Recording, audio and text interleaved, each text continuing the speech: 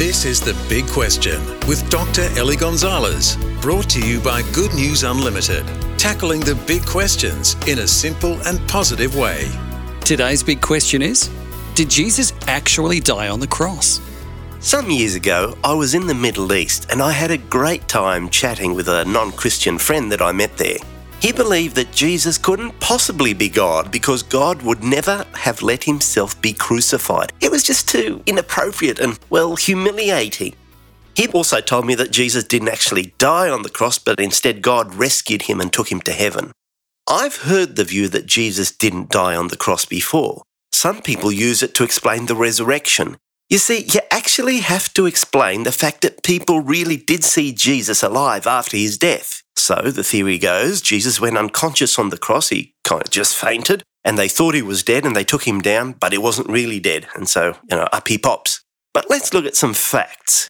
Firstly, Roman soldiers killed people for a living. They certainly knew if someone was dead or not. Next, there's no record in all of ancient history of anyone ever having survived crucifixion. The historian Josephus records how he tried to save the lives of 3 crucified men, but after they were brought down from the cross, they died anyway. It's no surprise given the blood loss and inevitable infections. Thirdly, Jesus was found to be already dead by the Roman soldiers, but just to be sure, they thrust a spear up into his chest cavity and into his heart. And finally, his grief-stricken followers buried him. So we find everyone who was there at the time knew that Jesus was dead, and no one denied it.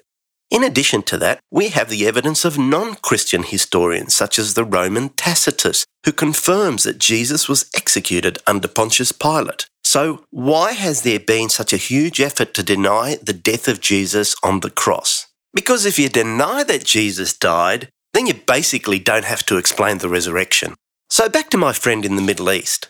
What did I tell him when he told me that Jesus couldn't be God, because God would never have allowed himself to be crucified? Well, first of all, I agreed with him that God must, by definition, be the most merciful and the most loving being in the universe. And so he must also be the greatest sacrificer, because love always means sacrifice.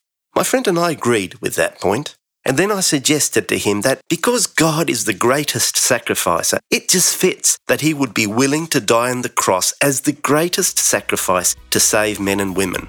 We didn't agree on that point. What do you think? To receive GNU's unlimited daily devotional email, visit goodnewsunlimited.com.